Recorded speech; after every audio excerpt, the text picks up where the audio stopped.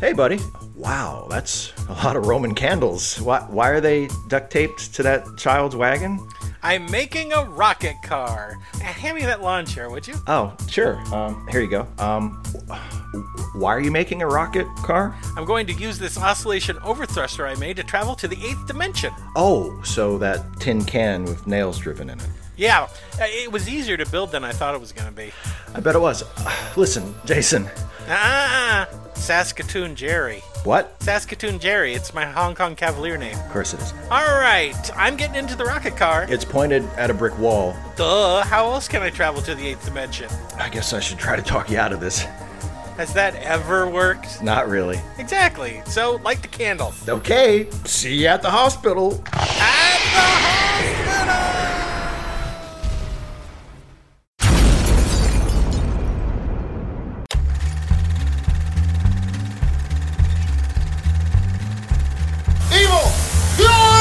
From the 8th dimension! Hello, everyone, and welcome to Late Seating. I am Jason Harding. And I'm Steve Shives. And on this show, we take a classic movie and see if it lives up to its reputation, whether that reputation is good or bad. And this time around, its reputation is weird. Its reputation is it's weird. Yeah.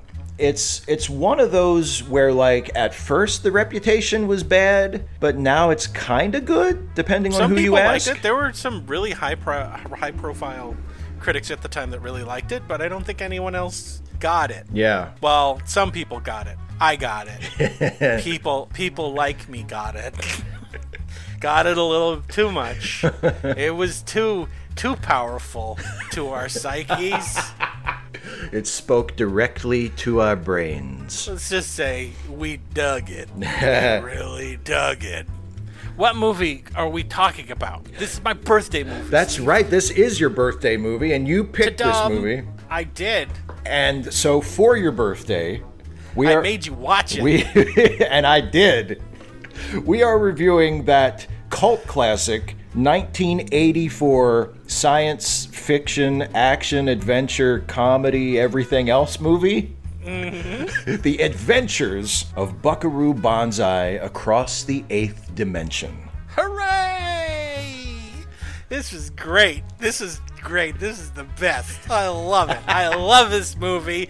The end of show. I don't want Steve to say anything bad about it, or I'll kill him. I'll kill him. It's the end of our shortest episode ever. That's right. It's good. Only listen to Jason. Don't let Steve get his teeth in it. Jason likes it, and Steve presumably has an opinion. Okay, so for everybody, I don't know how many times I watched this movie. I know I watched it a lot once it finally made it to VHS, but I watched it 4 times in the movie theater. Once with my dad, and then every subsequent time I grabbed one of my nerdy friends and dragged them into the movie theater to watch it. So I brainwashed them too. It was like Invasion of the Body Snatchers. I'd find someone new and drag them in there. My girlfriend tolerated it at the time, but that was great because it improved my wardrobe significantly. Significantly. For the 80s. So you started dressing like New Jersey. No. Although I did buy one of those shirts because of this movie. Did you really? Yeah, one of those bib shirts. Big double-breasted, like, cowboy shirts? Red. Yeah. Same color, everything. Wore it to a dance. It was the 80s. Yeehaw! You could do that. You could wear 2 belts of different colors. Nobody was going to stop you. Buy thrift store sports jackets and flip the collar up and stuff and not tie your tie. I had a whole bunch of ties. I was wearing ties and high. Look, guys. It was expected. It was the 80s. It was the 80s, right. That's what I was supposed to do, is get a mullet and a rat tail and moose my hair up. What did you want me to do? Get an earring? Jeez, stop judging me, you kids with all your taste. Yeah, because all of our modern fashions will age perfectly well, and nobody will be embarrassed by anything. That everyone seems to be wearing now? I can't wait until we're in gray jumpsuits, everybody. Yay. Yippee! So, Steve, yes. Do you have any trivia? You better have some. I have a few items of trivia that I'm sure you already know. I'll pretend not to know them and sound astonished. Maybe some of our listeners won't know this stuff yet. So, okay. Yeah. So first of all, John Lithgow has a dialect coach that is credited on the movie, but it turns out, he does. But his dialect coach wasn't really what you'd call a professional dialect coach. He was a guy who worked on the 20th Century Fox film lot who spoke with a very pronounced Italian accent. And John Lithgow heard him talk and was like, that's how I want to sound for my character. So he had this guy read his lines into a tape recorder, and then he would go back and study the tape. And that's how he found his accent for his character. He based it on this real guy with a real Italian accent. And he was like, costumer. Yeah, exactly. So that's kind of, and as a thank you, he got him a credit on the movie as a dialect coach. He could have easily said he got Chef Boyardee to be the dialect coach for him. I just watched a lot of really offensive, culturally insensitive cartoons, and that's how I found my accent. Also, this is my personal favorite trivia bit from this movie that I have discovered. So a big MacGuffin in the movie is the oscillation overthruster that Buckaroo invents. The what?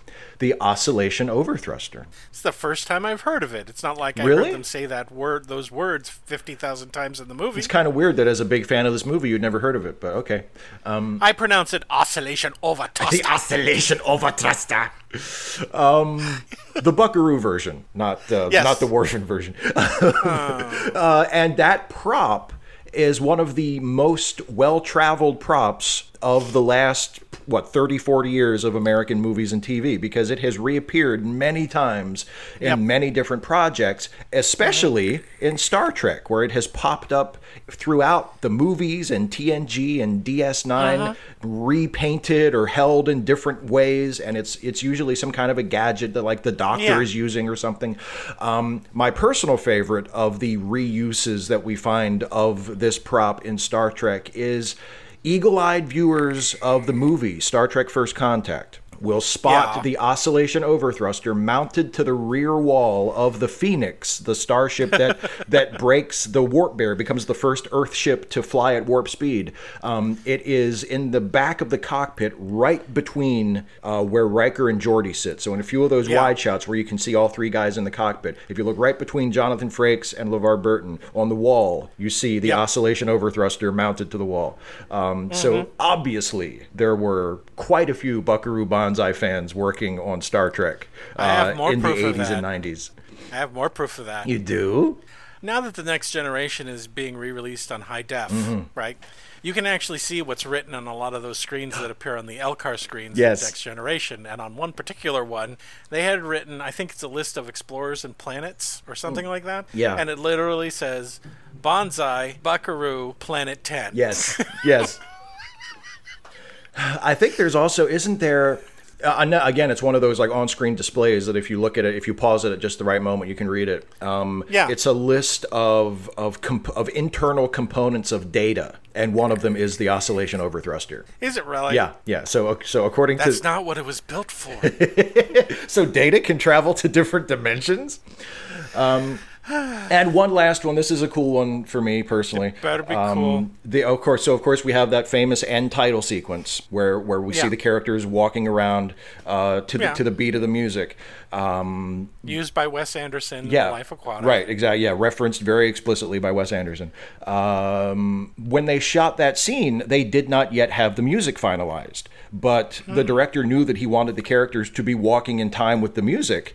So they used a temp track with the same tempo of the song they were eventually going to have, so that everybody would be walking, to the beat. And the temp track that they used was Uptown Girl by Billy Joel, because it was the same tempo as the music they eventually used. So just imagine they're shooting this iconic end title sequence with everybody walking through like the aqueduct, and they're blaring Uptown Girl while they're walking.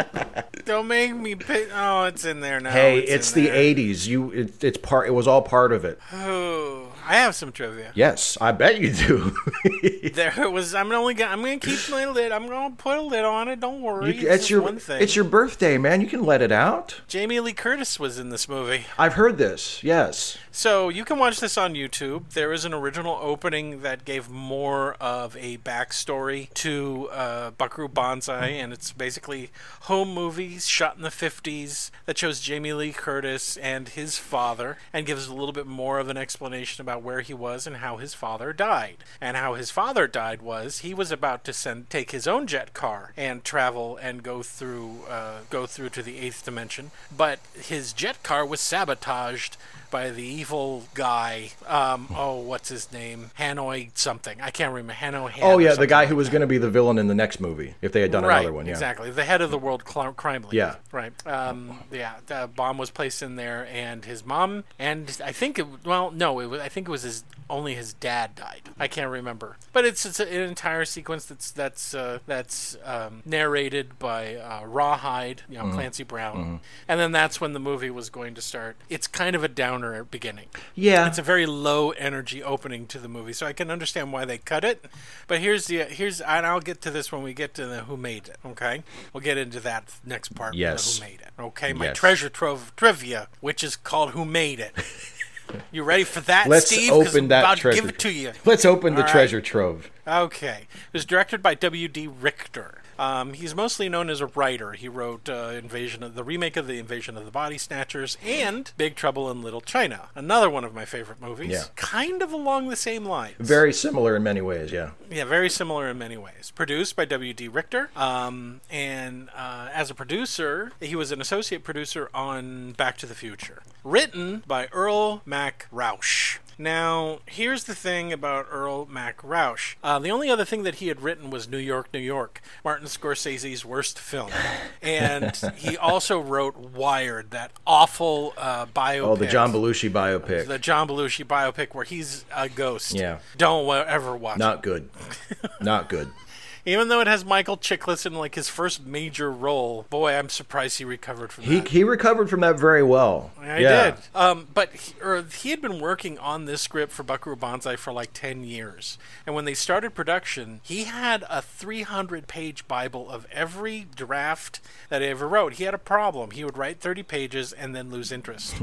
And so they eventually started combining everything into this script, right? And then the script had a Bible of all of the backstory of everything that took place off screen, right? Right. So if you get a feeling that there's a whole lot to Buckaroo Banzai that you're not being told, that's because there is a whole lot to Buckaroo Banzai that you're not being told.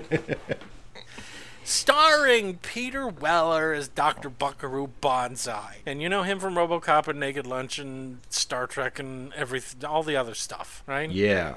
John Lithgow as Dr. Emilio Lizardo / John Worfen. Do I have to tell you what John Lithgow has done? He's been in one or two things you may have seen. Just a few things, like World According to Garp, and he was on that murderer show. That murderer show? What was it, Webster? Dexter. It was Webster. Dexter. Webster. No, I'm changing it to Webster, where Webster is a serial Webster is a serial killer. Yeah, Webster is a serial killer who hunts serial killers. Ellen Barkin is Penny Pretty, and she was in Diner and Tender Mercies and a whole bunch of garbage after this. Jeff Goldblum is Dr. Sidney Zweibel, or his nickname New Jersey. I'm not gonna. Do I? No. He rules the world at the moment. This is a dense cast, dude. Yeah. Oh my God. Almost everybody is somebody. Yeah. Christopher Lloyd is Jung Big Booty. Big Booty. Don't start that with me. Respect his name. Jeez, I don't, Christopher, no. Thank you for making my job easy, cast. Yeah, really. Lewis Smith is Perfect Tommy, a lot of TV. Yeah. Rosalind Cash as John Emdahl, and you might recognize her from The Omega Man. And she did a bunch of TV as well. Robert Ito as Professor Hikita, and he's done a lot of TV, but most of you would probably know him from Quincy MD. Yeah. He was Sam. Pepe Serna as Reno, Nevada, and he was in Car Wash and Scarface. Ronald Lacey as President Widmark, who's doing a really, really, really good Orson Welles impression from Citizen Kane. Yes, he is. But you guys probably don't realize that he was also Tote from Raiders of the Lost Ark. Yeah. He looks nothing like him. It's the mustache. Nothing. It's not just the mustache, it's also the eyes, for some whatever reason. I don't know, but it is good. Matt Clark is the Secretary of Defense. McKinley, lots of TV. So much stuff, yeah. Lots of them. Usually, not always playing a jerk, but usually playing a jerk. Clancy Brown is Rawhide. Do I have to? You know him. He was in Shawshank, and he's the voice of Mr. Krabs, and he was in Highlander, and he's done tons of voiceover work. William Traylor as General Katberg. He's actually more of an acting coach than anything. He's really well known as being an acting coach. Yeah. Not a whole lot of parts in movies and television. Carl Lumley as John Parker, and he was in Cagney and Lacey, and he's also the voice actor for Martian Manhunter on Justice League, and he was just recently in Doctor Sleep. Vincent. I'm turning into Popeye. Vincent Scavelli as John O'Connor, and you know him, boy, all you have to do is show a picture. Yeah. Too bad this is an audio medium, but I mean, he's like considered the king of the supporting characters or character actors, and you've seen him. He's been in One Flew Over the Cuckoo's Nest, and Fast Times at Ridgemont High, and Ghost, and everything. Amadeus, Batman Returns. Yeah, Amadeus, everything. Everything. Batman Returns, he just gets blown up, doesn't he? Yeah, but he has that cool, organ grinder machine gun. Yeah, that's kind of cool. Dan Hedaya as John Gomez, you know him from Cheers and Commando. Mara Claire Costello as Senator Cunningham, and she was in the Waltons, and I couldn't find anything else. Bill Henderson as Casper Lindley. He was a jazz musician, mostly a jazz musician, but he also did a lot of TVs and some movies. Damon Hines as Scooter Lindley. Nothing. He did this movie and he got out. He was a little kid. He was like, too much coke for me, thank you. Billy Vera as Pinky Carruthers, and he was an actual musician. Didn't really do a whole lot of acting in anything else. Laura Harrington as Mrs. Johnson. Nothing. Yakov Smirnov as a national embarrassment for Russia. I'm sorry. Yakov Smirnov is the national security advisor, and he's a comedian, you know. Here, do one of his jokes, Steve. Anyone can. Okay. Anyone can do it. Okay. In Soviet Union, sign stops you. In Soviet Union, bread eats you. It doesn't even need to make sense. In Soviet Union, people make the honey and bees eat it. I don't know why. It's crazy. It's all upside down. It's why they let me leave. I say things that aren't true. In Soviet Union, homophobia is not a problem at all. They'd let him back in if he started saying that. I will lie for government. Let me come back. Music by Michael Boddicker. By music, I mean synthesizer. Yeah. He's well known as being this synthesizer dude. He wrote a song for Flashdance, and then he did tons and tons of music on television in the 80s because they didn't want to pay people, and they're like, here, just play the synthesizer while the A-Team does shit or whatever. You mean that keyboard can make all the different noises? Check it out, it made horns. Wow, it almost sounds like a horn, too. It almost sounds like a violin. It's almost music. It's almost music. Cinematography by Fred J. Cohenkamp, and he was the cinematographer for Patton and Papillon, and Jordan Cronenweth, who was the cinematographer for Altered States, Blade Runner, and the music documentary, or the filmed stage show, Stop Making Sense. One of these guys got fired. Yeah. And I can't remember which one, but he got fired pretty early. I'm pretty sure it's the guy from Patton. I can definitely see more Altered States in this movie than Papillon or Patton. It's hard to see a lot of Patton influence in the cinematography exactly. here. Edited by George Bowers, nothing. And Richard Marx, who cut Little Big Man, Serpico, and The Godfather 2. and then he did Buckaroo Banzai. So that's quite a resume. Yeah, it is. Production company Sherwood Productions, formed just to make this movie. Distributed by 20th Century Fox. Release date August 15th, 1984. Running time 102 minutes. Budget $17 million. Adjusted for inflation $41 million. Box office, I gotta run out again. Box office, Oh, honey. I can do it. Box office $6.3 million. Adjusted for inflation $15 million. So not only did it not make its money back, it didn't make back the advertising costs, which I'm going to address now. Hey, Steve. Hey, Steve. Yeah, man. Do you know how they advertised this movie? I don't know how they advertised this movie. How did they advertise it? Primarily, they said, we're not going to take out advertisements like in newspapers, or like we're only going to have like a handful of commercials on the TV. What we're going to do is, we don't know what this movie is. We like it, but we have no idea what it is or who would want to watch it. So you know what we're going to do? We're going to go to Star Trek conventions. Specifically Star Trek conventions. Interesting. And we're going to you could get a headband. You could get a Bonzai Institute headband that you could get, which is highly coveted now, by the way. I bet. Most of them just went, I don't know what this is, throw in the trash. Oh, the blooper reel from Star Trek, the original series, is on in Hall 10. I'm going to that. And also on comic books. Comic books, Star Trek conventions. So they were targeting the nerds. Yeah, and that's exactly who they got, because pretty much we're the only ones that watched it. Nobody else. Nobody else.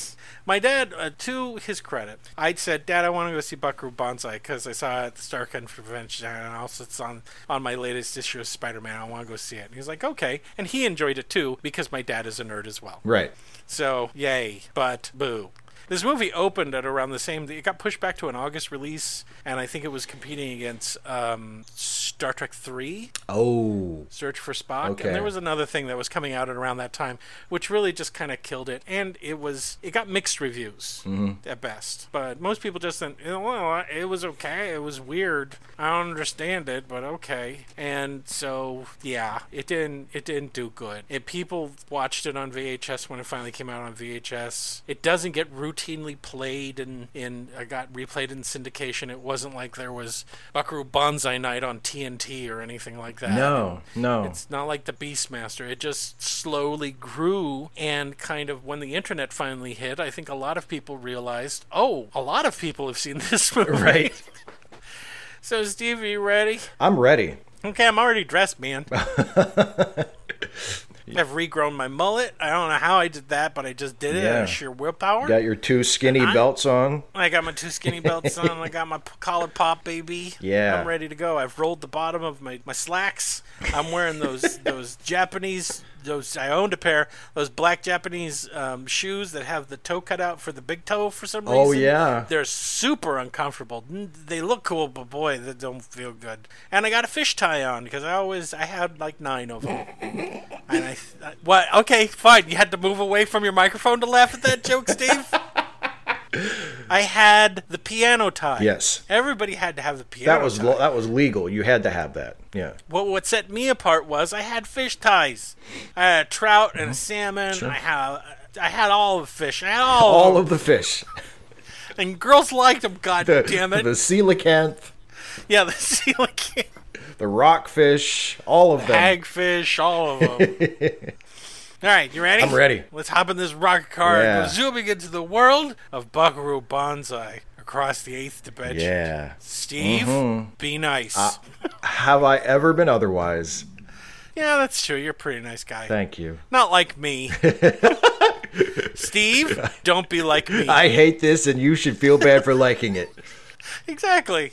Take it away. Well, we start with an opening title crawl. Oh, no. Reading? Which, just a little reading. Actually, it's a good bit of reading if you think about it. But it tells us the absolute bare minimum of what we need to know of that incredibly dense pre-existing backstory that you referenced, so that we just have the very, very most basic idea of who these people are and why they're hanging out together and whatever. So we learn that Buckaroo Banzai has an American mom and a Japanese dad. He's a neurosurgeon, right? A martial artist, a particle physicist, That's right. And he has a group of friends who are also scientists. Yes. Called the Hong Kong Cavaliers. That's who right. travel around the world with him. Yeah, and they're a band, yeah. They're a band. They're a rock and roll band. Now, I would like to get this out of the way right here and right now. Buckaroo Bonzai is a modern version of Doc Savage. Yes, very much so. Doc Savage had a group of guys who had special skills. I can't remember what they're called. The Fabulous Five or something. Yeah. I can't remember. The Fearsome Five, the Friendly Five. It's something with 5 in it. Fox Force 5. Yeah, No. And that's what Buckaroo Banzai is. Yeah. He's a comic book character, right? Yeah. Anyway, they say he's gonna do a thing. Yeah, I think that the exact language used is his jet car is ready for a bold assault on the dimension barrier. Using his oscillation overthruster all in caps and in bold. Yeah, so it's like, okay, so I mean, it's quite possible that the movie loses half the audience right there when they're like dimension barrier. Oh shit! No, this shit? No. Come on. He's a physicist and a neurosurgeon. Do you have any idea how much school you have to go to? Exactly. He'd be in his 50s by now. Thanks for pulling me right out of the movie before we even get started. God damn it. Why can't we have realistic heroes like Doc Savage? Or the Shadow. Or Flash Gordon. Or Dick Tracy, just a hard-working detective. Nothing. That's right. Nothing weird about that character at all. With a radio TV watch. Completely realistic milieu. Battling all those freaky mutants. Just like the real cops did in Chicago. That's right. There was Jitters McGee. Of course, he just had Parkinson's disease. It was actually quite sad. The real man that the character was based on was rather tragic. Oh, that was the real man, dude. You're thinking of somebody else. Jitters McGee. Anyway. Problem with him is Tommy gun would go off all over the place when he robbed a bank. Never knew who he was going to shoot. Screaming, I'm sorry, I can't help it. Gosh darn it, he tried. Johnny No Hands. Johnny No Hands. Lost him in a combine. We always suspected he had hands and was just hiding them because he felt everybody needed a thing. Luigi Stroke Face. Luigi Stroke Face.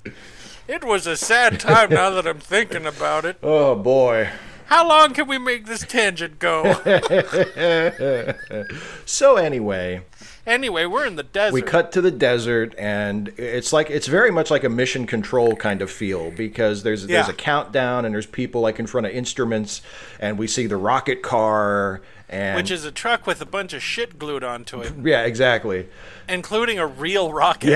Yeah, it's a rocket car. Okay, it's not like those fake Batmobiles where they just kind of poo-pooed some flame out of the back. They actually got a real working rocket to use on this rocket car. I want a rocket car. This movie will live or die by verisimilitude. Yeah, and so it looks like a truck with a bunch of shit in the back. Right. And everyone is getting ready for something. Everybody's getting ready, but there's only one problem. The guy who's supposed to drive the car, Buckaroo Banzai himself, is not here yet. Yeah, and there's like a senator and a general, and they're like, "You better get here. Oh, he's going to break the speed record." That's what they think. That's what they think, right? Because meanwhile, the other Hong Kong Cavaliers are there, and that's where we see Rawhide and Perfect Tommy and Reno, and they're all like, "Shut! Don't worry, he'll be here. Shut up. We know where he is." Yeah. Oh no, Rawhide's there. Rawhide's. Rawhide is with Buckaroo, who is at his other job. Doing what? Helping ladies across the street? Performing brain surgery. Oh, that's right. With who's going to become known as New Jersey. Yeah. And he offers him a job, which is nice. Yeah, he says, "Hey, you want to join the Hong Kong Cavaliers?" He doesn't say it like that because they don't say things like that in this movie. He says, "You want to join it?" He's like, "Yeah." And he says, "Can you sing?" And he says, "I can dance." You got a job, mister. That's right, but Buckaroo Banzai is lasing a tumor with a laser and then putting in microphones in his head or something. Yeah. I think Rawhide explains it is like, well, you'll be able to just speak and order your limbs to do what you need them to do. Right. And he's and just for fun, he's operating on an Eskimo. Anyway, meanwhile, back at the base, they're like, when is it going to get here? And a helicopter lands, and a guy comes out. And we haven't really seen Buckaroo's face yet. No. Right? No. And he has like a mask on, like race car drivers wear, where you can just see his eyes. Yeah. And he gets into the rocket car, and they give him a leather suitcase, and he takes the oscillation overthruster out of it, and he puts it in the car, and it does a bunch of beep boop. It has this kind of chirp, it makes this chirp every once in a while, so that we can, even if we don't see it, we know it's there. Pretty clever. Yeah, huh? I think it would drive someone crazy. How do I turn this off? It keeps going diddly diddly every it's not even timed. It doesn't even it's not even on a cycle. It doesn't correspond to anything meaningful. It's just there it is. And he puts on a Japanese headband. Yeah. Like the Karate Kid. Yeah. And then he puts the helmet on, and he's like, I'm ready to go, right? Yeah. And they count him down, and then the rocket car just takes off. Woohoo! And it breaks the sound barrier. Yes, it goes Mach 1, and then something unexpected happens when he veers off course. Yeah, there's this place where he's supposed to pull through and stop, and he veers off course, and everyone that's not in on it loses their shit. What's he doing? And then he turns on this kind of laser gun on the truck, and it hits a mountain, and then he hits the mountain. Yeah, but he doesn't hit the mountain. No, he goes through the mountain. And he winds up at the train station at Hogwarts. No, he doesn't. No, that's Where not. does he end up? How dare you? He ends up in the titular 8th dimension. He's a man of science, not fucking magic. That's right. He ends up in the 8th dimension. Yay! And what does that look like? It's kind of like a little bit of the Stargate from 2001. Think like the colors are kind of flat and kind of everything's sort of upside down and wavy and with more monsters in it. Yeah. And there's a lot of electron microscope photographs. Yeah. And lightning. Yeah. And these creatures try to grab. He hits them and stuff. And then he comes out of the mountain. Yeah. And there's no hole or nothing. No, it's weird. Yeah, and we're like, wow, that was interesting. And he gets out and he looks underneath his car and takes his mask off. We can see him. And there's this weird grapefruit underneath his car, stuck to his car. It's like alive and it's making noises. Yeah, it's gross. like a little like a brain or something kind of thing. It's got like little wrinkles in it. And yeah. But before we've had a time to process what's happening, we cut to where, Steve? It gets even weirder right away. We check in on Dr. Lizardo, who is currently a guest at the Trenton Home for the Criminally Insane. But they don't tell us it's a home for the criminally insane. We just see him in his room. We have to work it out. Yeah. I think the tip-off is when the PA announcement says lithium is no longer available on credit. On credit. Oh, God, it's hilarious. Yeah. And he's living in this rat nest of a part of the ward where everything's been written on. And he's watching a news program on his old busted black and white about what Buckaroo Bonzai just did. Yeah. And they mention Professor Hikita. Yeah. And that seems to make Dr. Lizardo go, what? Yeah, he's like, oh, yeah? Yeah, that's not quite, but... No, not quite. So what he does is, what any of us would do, is he attaches some electrodes to, his ear and his tongue, and he has a flashback to 50 years ago. So he has the control on his arm. On his arm, that's it, yeah. That he straps on like he's about to do heroin. Then he clips something onto his tongue, yeah. What he clips into his tongue is like tongs... like tension tongs that have Brillo pads on the tip. And he clips something to his earlobe, and then he just flips the switch, and electricity starts shooting off of him. And we go, it's a flashback machine. It's a flashback machine. Where do we go, Steve? To 1938. What's happening there? About a bunch of bad stuff with Nazis. No, actually. What? No, they're doing they're kind of doing the same thing that we just saw Buckaroo do, only they don't do as good of a job. What did Buckaroo do? They have it's like a little car. They're inside instead of out in the desert, and there's like a little car on a track, and it's pointed at a wall. Is Hikita there? And Dr. Hikita's there. That's right. And he's saying, not yet. Yeah, we're not ready. It's not time yet. And But Dr. Lizardo, who has black hair. yeah, because it's the past, so he's younger now. Nah, you notice he doesn't seem to age. Yeah, he does. There's something about, yeah. There's a reason for There is it, a reason but they're for not it, going to yeah. tell us what that reason is. They never actually come out and tell you what the reason is. But yeah, so he gets in the little cart and he's like, fuck you, I'm doing it. And he drives the cart into the wall and the little laser, shoots the wall like Buckaroo. But Yeah. Dr. Lizardo only goes halfway through the wall. Oh, no. Yeah, he's kind of stuck in between dimensions. And Hikita looks in his little viewfinder, and he sees that inside the wall, a bunch of monsters are grabbing at him. Yeah, that's not too good. And then they pull Dr. Lizardo out, and he takes his helmet off, and his hair is now red. Yeah. And we know what they say about gingers. Yep. They murder people. They're monsters from another dimension. He kills the other two scientists, and then he runs. He crab runs away. Yes. And then then he flips the switch, and the flashback is over. That brings us up to speed, I guess. And then Albert Fish from Better Call Saul and Breaking Bad shows up. Yeah. But he's an orderly. I can't remember the actor's name. They didn't have him in the cast list. Yeah, but yeah, you're right. He's that guy, yeah. It's that Yeah. guy. And he's like, Doc, I got to take your TV away. You're sucking up too much juice. And, you've got a delivery from Yo-Yo Dine. And he's like, thanks. And he's got a thick Italian accent. Hey. And he says, don't worry, I'm not going to be here too long. And he calls him a monkey boy, which is my favorite thing ever. Yeah, it's the favorite insult of these bad guys. Laugh while you can, the monkey boy. And then we cut to where we go. We go to the press club. conference. Did we go? Oh, that's right. We go to the club. Yeah. So that night, after doing an amazing thing and saving someone's life with brain surgery, he's going to end it all by playing a tiny little basement club in New Jersey with his band. Sure. Like you do. He's a Renaissance man. And he gets up there and he starts playing really rocking out music for the 80s. Yeah, baby. And not only can he play the guitar, but he can play the mini trumpet. Yes. And just before he's about to show us that he can't sing, he stops the show. Yeah, because he feels like somebody out there might not be having a very good time. And was he right? He was right. Well, who's not having a good time? There's a girl in the audience.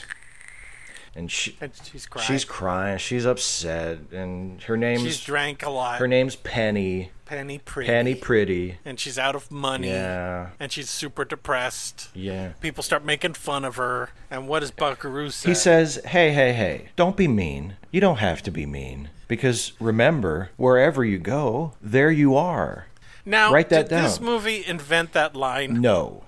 What movie did? I don't know, but I'm pretty sure that. But this movie popularized it, and did it? Okay. And made it like a thing that people say. Yeah. Okay. Yeah. So anyway, he says he's gonna sing a song for her, so he starts playing the piano. Yeah. And he sings a Buddy Holly song at her. Yeah. And he can't sing that great. Okay, he can't be good at everything. He can't be perfect at everything. And at first, Penny seems okay, but then we cut to her, and she's not doing so well. It's one of my favorite things in this movie. She pulls out a gun. And she's raising it to her head. But thankfully, a clumsy waitress stops by and knocks her arm, and it shoots into the air. Yeah. And all of the Hong Kong Cavaliers pull out guns. Yes, because they hear the shot and they think somebody's out to get Buckaroo. Or, yeah. I guess this happens a lot. Yeah. Well, I mean, his greatest enemy is the World Crime League. Yeah, so, I mean, they're used to it. And the bouncers come and pull Penny Pretty out, and he tries to stop them a little bit, but then Rawhide says, we got to get out of here, and so they leave. That night, at the Institute for the Criminally Cuckoo, John Werfen has packed all of his shit, and he's leaving. He walks up to the orderly and starts making a phone call, and the orderly is like, don't do that. And he's like, operator, I want to get a touch of Yo-Yo Dine Propulsion Industries.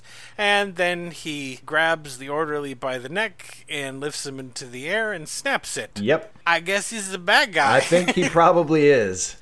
He tells a guy named John Big Booty That's his name. that Hikita has perfected the overthruster, and now it's their chance, right? Right. And then he short circuits a Buckaroo Bonzai video game, and then he leaves singing. What has happened? So they are driving to a jail in New Jersey in their tour bus. In their tour basically. bus, right? Because they're like a rock band. Yeah. Okay, I've seen the inside of it. There's quarters for Buckaroo Banzai and all of his shit, all of his Japanese samurai swords and stuff. They got to a shot of him doing something with a sword. But there's also a military communications center, a two-person military communications center, and I guess the Cavaliers the rest of the Hong Kong Cavaliers just ride on the top when they're not inside. Sure. Where in the hell could they possibly be sleeping? I don't know, but it's one of my favorite tropes is in anything is the impossibly large space. Where it's like there's no, it's bigger on the inside. Because I mean Doctor Who like makes it part of the story, and like, well, it's there's technology to explain it, but like in Buckaroo Banzai or like the trailer in Knight Rider, it's like this is way bigger than it should be, and there's no there's no explanation for it, and I just love that, and this reminds me of that. Anyway, they're all remarking on how Penny Pretty looks a lot like this woman. Yeah. Well, not just any woman. Who? Buckaroo Banzai's dead wife. Peggy. Peggy, yes. And, Peggy, Penny. That's interesting. Here's a little backstory. Hanoi, what's his name, is the one that killed Peggy. Oh, what a bastard. Trying to kill Buckaroo. Yeah. He's caused a lot of sorrow in Buckaroo's life. What a jerk. Makes you wonder why he's not the main villain. Right. Thankfully, we don't, because he was supposed to be like the Fu Manchu kind of character. Yeah. Not Fu Man. Yeah, Fu Manchu kind of character. So thankfully, we didn't have to live through that. Or I don't think we'd be talking about this movie right now. No, it might have created some problems. Just a little bit. Anyway, so they go and they stop at this county courthouse or jail or whatever. And who's outside, Steve? It's New Jersey, Jeff Goldblum. And is he dressed like a normal person? No, he's not. He's dressed like a cowboy from a cartoon. He's dressed like a cowboy from Pee-wee's Playhouse. Yes, he is. Oh my God, he's Cowboy Curtis. He's Cowboy Curtis. Cowboy Curtis. Hey, Pee-wee. Can you believe I'm going to be a respected actor in less than 10 years? Hooey. Anyway, so they get out and they go into the jail and they meet him and they ask him where he's from, and he says he's from New Jersey, and they kid him a little bit about his outfit, and it's one of those jokes that they don't circle and underline, where it's pretty apparent that because he thought they were cowboy themed that he was gonna dress like a cowboy, but no one in the band dresses like a cowboy, right? Right, exactly. They have like cowboyish kind of names, but nobody actually dresses like a cowboy. Yeah. Right. They mention a guy named Pecos who is part of the Fabulous Five, but he's in the Himalayas or something. He's in Tibet. But they all have like cowboy names. Yeah. Anyway, Perfect Tommy and Buckaroo go into the jail, and he goes up and he talks to Penny Pretty, who seems to be essentially grabbing all the bars for some reason. Yeah. I don't know why. I didn't mind it. I'm not complaining. I'm just trying to figure out what her acting is. What's the character motivation? For her to be like, look at me, look at my body. She's not naked or nothing, but I mean, I don't care. I don't. Do you care, Steve? I have no objection. Anyway, he asks her like 2 questions and then realizes that she's the twin sister of his dead wife. What are the odds? And he doesn't say anything to her. He just says, let her out. And he can, I guess, because he's so famous. That's right. He's Buckaroo Banzai. The cops do what they're told. Chief advisor to the president and shit. They're like, sure. And so they let her out. And so, of course, he takes her to the press conference. Yes, of course. And she gets a seat up on the dais with everybody else. That's right. And in the audience is the members of the World Press and 3 guys who look like conservative businessmen. Nothing suspicious about them, right? It's Christopher Lloyd, Dan Hedaya, and Vincent Schiavelli or Schiavelli. I don't know how to pronounce it. Schiavelli. Anyway, then they explain what happened at the beginning of the movie that maybe you weren't 100% on. Right. It's only been half an hour. So they're like, in case you were wondering what all that was about. And what was that? He broke the dimensional barrier and he traveled into the 8th dimension. which is the space between atoms. Right, and he holds up a rock, and he's like, see this rock? This is going to sound really familiar when you see Honey, I Shrunk the Kids in a few years. It's mostly empty space in between all the atoms. And the eighth dimension. And while they did an impossible thing in Honey, I Shrunk the Kids, which would have made all those children hyper dense. Right? They would weigh the same. They'd probably turn into crystals, and we'd be like, oh, this is depressing. We did an equally impossible thing by basically destroying matter without destroying it. And then I found this goopy little weird thing. And then the president gives him a call. Yeah. And he's like, the president of the what? The president of what? The United States. Oh, him. And he goes, okay, I guess I'll take it. And he leaves. Right. And while he's on the phone with the president, it's getting really staticky. And then we cut to a pine cone in space. Yeah, aliens. I just want to do this real quick. Yeah. Even though it's mentioned in the opening scroll that aliens have been watching the Earth, you may not have been prepared for this movie to suddenly start showing alien shit in space. No, maybe not. And the designers of this movie decided that none of the spaceships or alien stuff would be made out of metal. It would be all like an organic kind of looking thing. So we cut to what we find out later are the black lectroids. And some of them are walking on the ceiling, and one of them seems to be carrying around a tray of green rice. Yeah. And they can hear Buckaroo Bonzai over their radio. And then they put a thing in a thing, and electricity comes out and shocks Buckaroo Bonzai in the ear. Yeah, uh-oh. And he lands on the ground, and he says, give me a pen, because he's shocking everyone that touches him. And he gets a pen, and he writes something on his hand, and then he screams, conference room. Right, yeah. Right? And he runs into the conference room, and he says one of the greatest lines ever in movies. Because he's like, don't you see him? And they say, see what? And then he, in the greatest finger pointing ever, as the camera pans into him, he says, evil, pure and simple from the eighth dimension. And we pan into the three business suit guys, and they're weird aliens. Oh, he got They Lived. Yeah, they before did. They Live. And they jump up, and there's a whole bunch of commotion, and while they're chasing two of them, Christopher Lloyd comes out with a useless pantyhose. Yeah, it's like, we could see it's you, dude. And a machine gun, and he grabs Dr. Hakita. Yeah, uh-oh. And he says, nobody move or the professor gets it. Oh, and Reno gets shot. Yes. And then Buckaroo chases them forever through the back halls of this convention center because a motorcycle convention is coming. Yeah. And he sees them jump into a van, and he jumps on a motorcycle and takes off after them. Yeah. Right? Phew.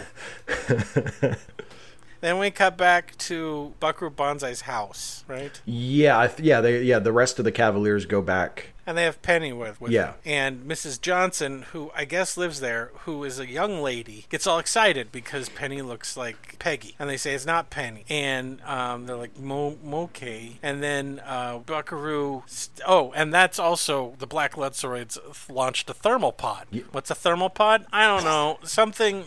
It's like a plum with wings, with like bat wings on it, and it flies down. And while Buckaroo is chasing what we find out are red Lectroids, which are the three guys in business suits, one of whom is sucking on a battery.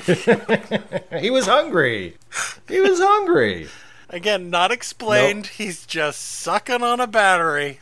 Like a car battery with like wires sticking out that he's sucking on. One of them says they've detected the thermopod. And they're like, oh, we got to get it. I bet it's the Black Lectroids. And so they spin around, and as they're coming back, they hit Buckaroo, and he flies into the vegetation. Yeah. And we're like, oh no, he's dead, and the movie's over, and I don't even know what's happening now. Now who will we root for?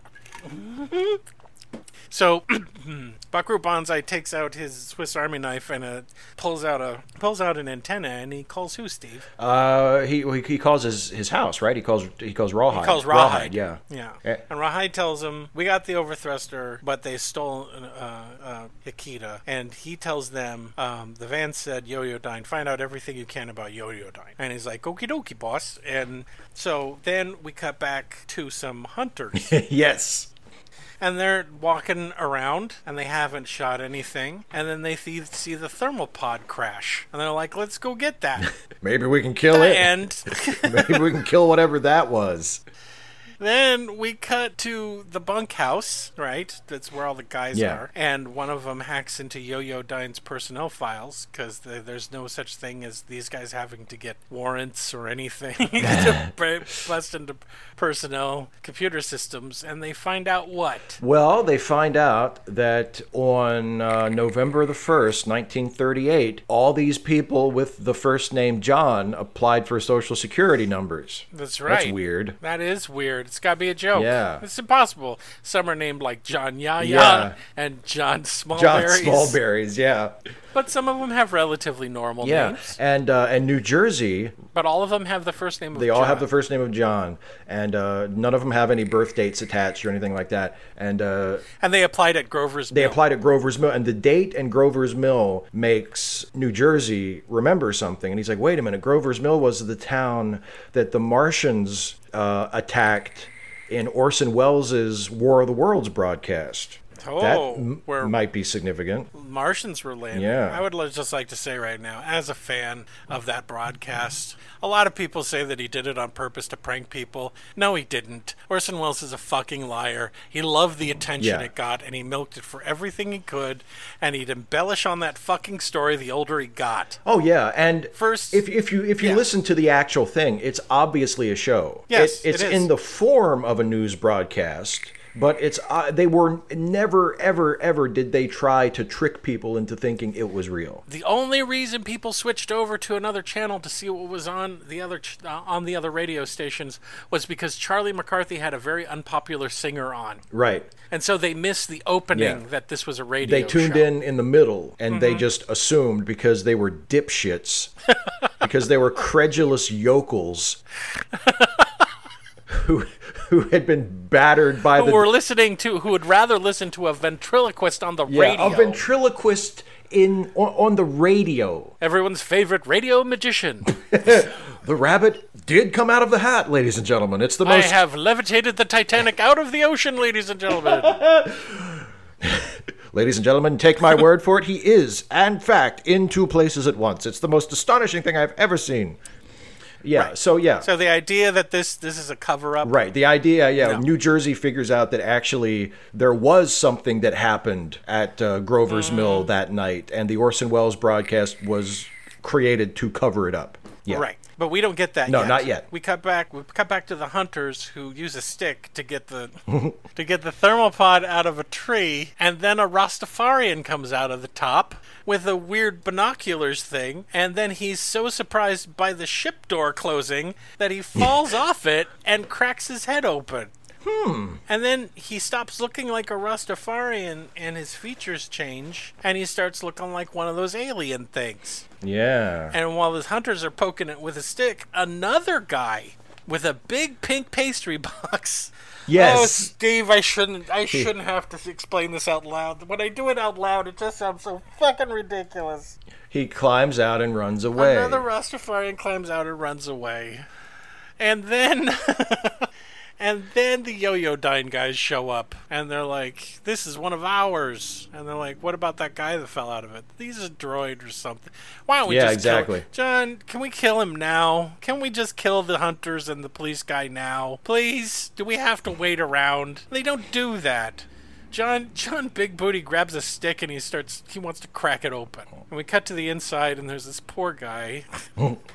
This poor last alien, and the people up in the pine cone say, destroy yourself. And he's like, I'd like to apologize to my homeland and loved ones. One of my favorite lines, I used to say this all the time, John Baruch is dead. He fell on his head. And then he's getting ready to destroy it. Buckaroo comes up upon the scene, and he's looking down at it. And then John O'Connor shows up, and he goes, oh, it's Buckaroo Bonzai. And then he gets kicked in the nuts, and Buckaroo runs away. Now, earlier, we skipped over this. They were talking about who they should call, and they said, let's send out a dispatch for Blue Blaze irregulars. which I guess is some kind of unofficial police force that is organized by the Bonzai Institute. Yeah. They're like, it's kind of like they're like fans of Buckaroo. Yeah, but who they kind of they pitch in to help out when they need to. And so they're put out an alert to all Blue Blazer regulars out in the area, and a little kid gets it. And he runs out to his dad, who's selling couches outside. I don't know. And he says, "Dad, Buckaroo needs us." So now Buckaroo is running away from the Electroids, and he climbs over a fence, and there's just Electroid there driving a truck. Why? Where did he come from? I don't know. But he wants to run over Buckaroo, and that's bad. But then a ladder falls down from God, and he gets it, but it's a helicopter. Because, of course, the guy who's selling couches out in his parking lot has a helicopter, right, Steve? Naturally. Why would he not have a helicopter? So then we cut back at the bunkhouse, right? Yeah. First, he saved Akita, right? Yeah, he gets him out of the back of the van. He gets in the van, and he licks his palm because where he wrote down the formula, and he slaps it onto Akita's forehead. And he says, "Make this. It's an antidote to what the Electroids, how they disguise themselves, and get back." And he's like, "Okay." And Akita jumps on a motorcycle and rides all the way back. There are people outside the gates that take pictures of the people going in. Fans. Yeah, exactly. Like paparazzi. Mm-hmm. Sure. And what happens? Doesn't John Parker show up with his pastry box? That's right. His box of donuts, and he's like, "I need to see Buckaroo Bonzai." And the guy at the gate back is like, "What's in the big pink box?" Yeah. And he takes the box and leaves John Parker outside. Yeah, and he says, "Everyone needs to see Buckaroo. You're not getting it." Yeah. But I'll take those donuts. Yeah, Thank you very much. Thank you. And so John Parker's hiding in the bushes. Buckaroo gets back, and not yet. So then the red Electroids show up, and they jump over the wall, right? Right. Because they've got to get the overthruster. And then John Parker jumps over the wall, like 5 minutes after they did it, but he gets knocked out. Right, immediately. Mm-hmm. Like, they catch him immediately. And then Buckaroo's there, and he's got Casper and Scooter Lindley, the guys who own the helicopter. It's an 8-year-old kid and an old man, and everyone's explaining to Buckaroo what's going on. Would you like to do that? Tell them what happened, Steve? Oh, boy. Okay, so in 1938... Yeah, so the Orson Welles broadcast was fake, but fake in a different way than you thought it was. Right, real creatures, because there was a cross-dimensional accident, and creatures from the 8th dimension wound up in Grover's Mill, New Jersey, where I guess they found a Yo-Yo-Dine. Yeah, sure. Immediately. Immediately. They had work to do. And they brainwashed Orson Welles into saying a different story. And there's a record here. There's a yellow record. And everyone has to put on 3D glasses made out of bubble wrap. And then they put this little thing on top of a big chunk of pink PVC. And it makes a hologram of a woman. And what does that hologram woman say? She's the exposition lady.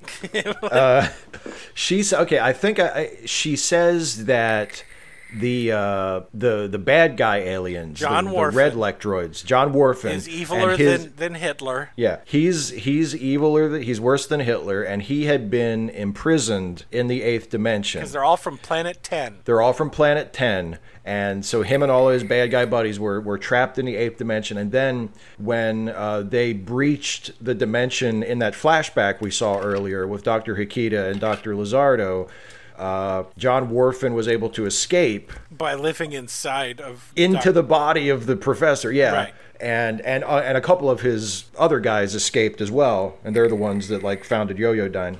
And they're trying to get back into the 8th dimension so they can break everybody else out, right, and escape back into our dimension and start a war or something, and start a war with the good guy, the black Electroids. And they really, really don't want that to happen.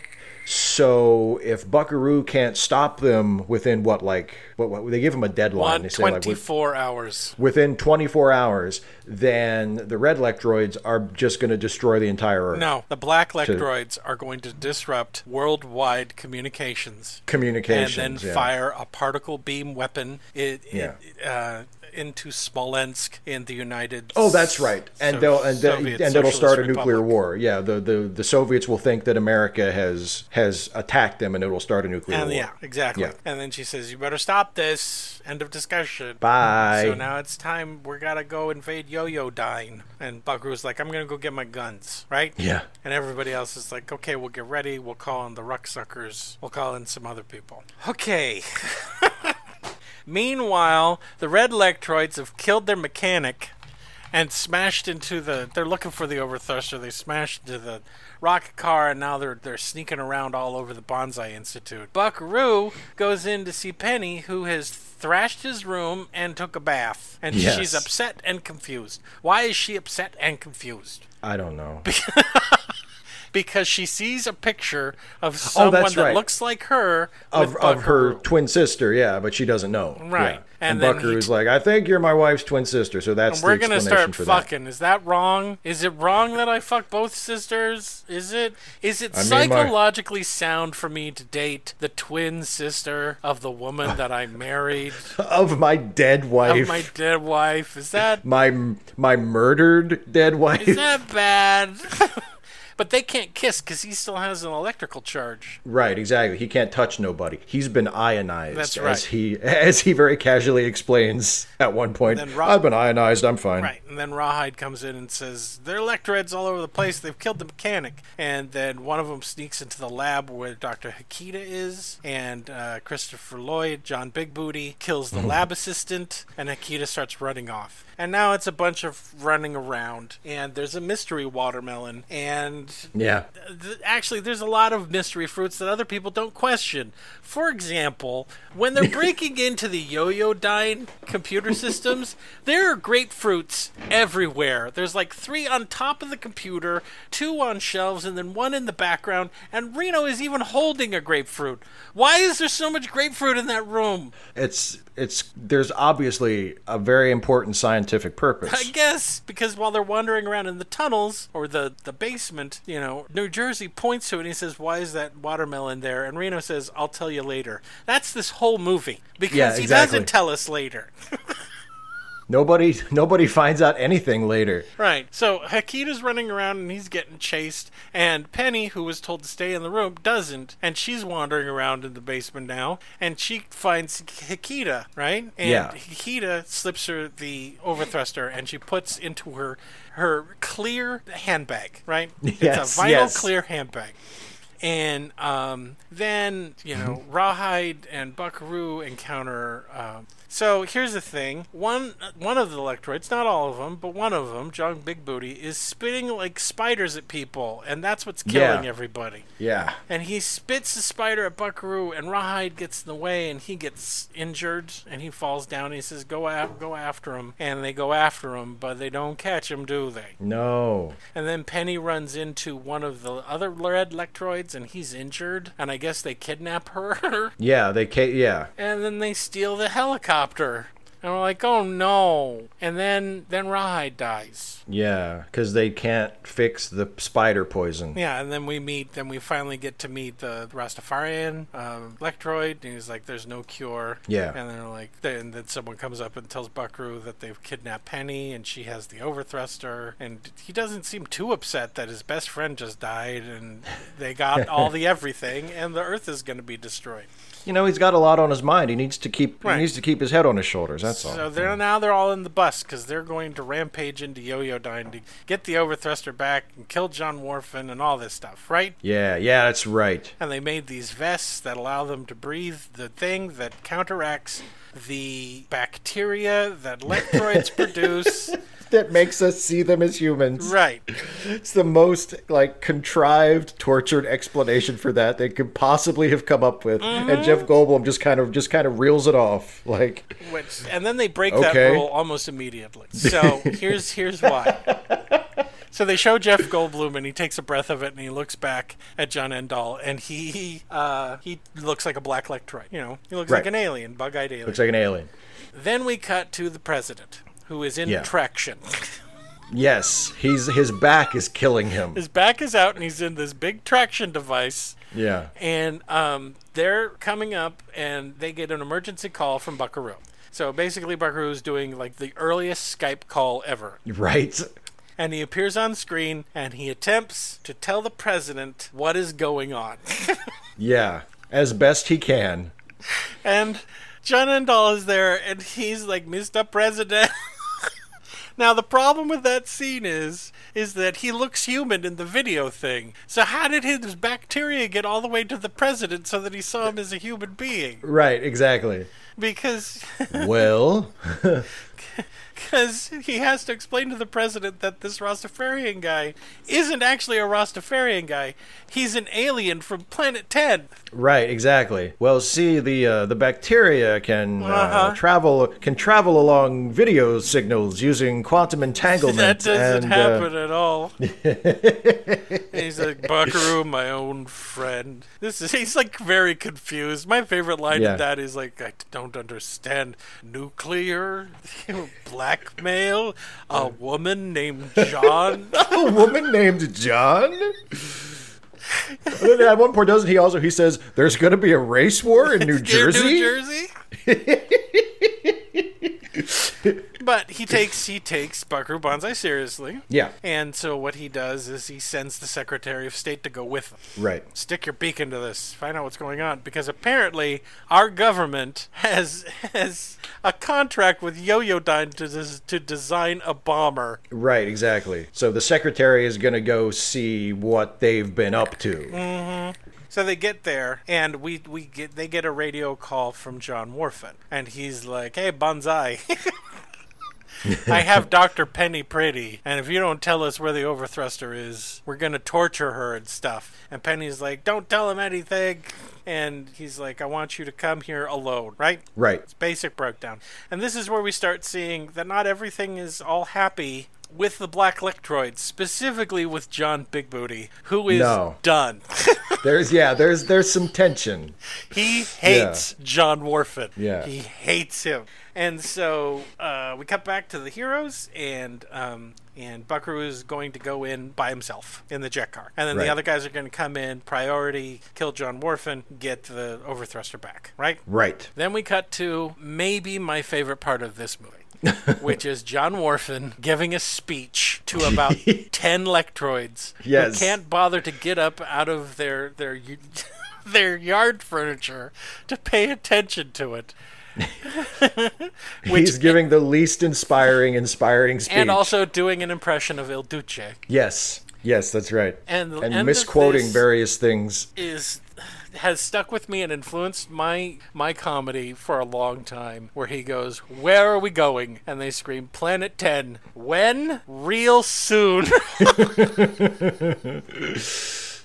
Buckaroo shows up, and he doesn't have the overthruster. No, he doesn't. Right. So they've taken Penny down to the pit, and that's not fun, because John O'Connor seems to really like pushing her and knocking her over. She seems very traumatized, Steve. Yeah. Like, I don't remember it seeming this harsh when I was watching it as a teenager.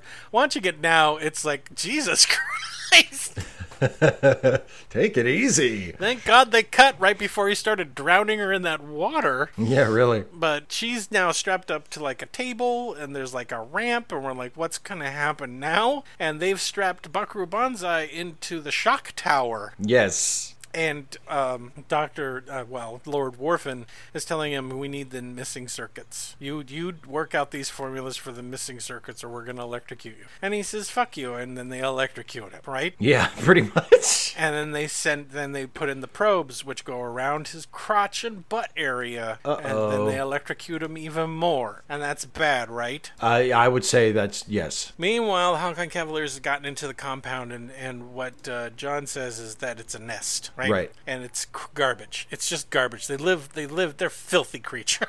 Yeah, they are apparently, yeah. And they barely know how to write English. Yes, oh, it's one of my favorite jokes in the whole movie.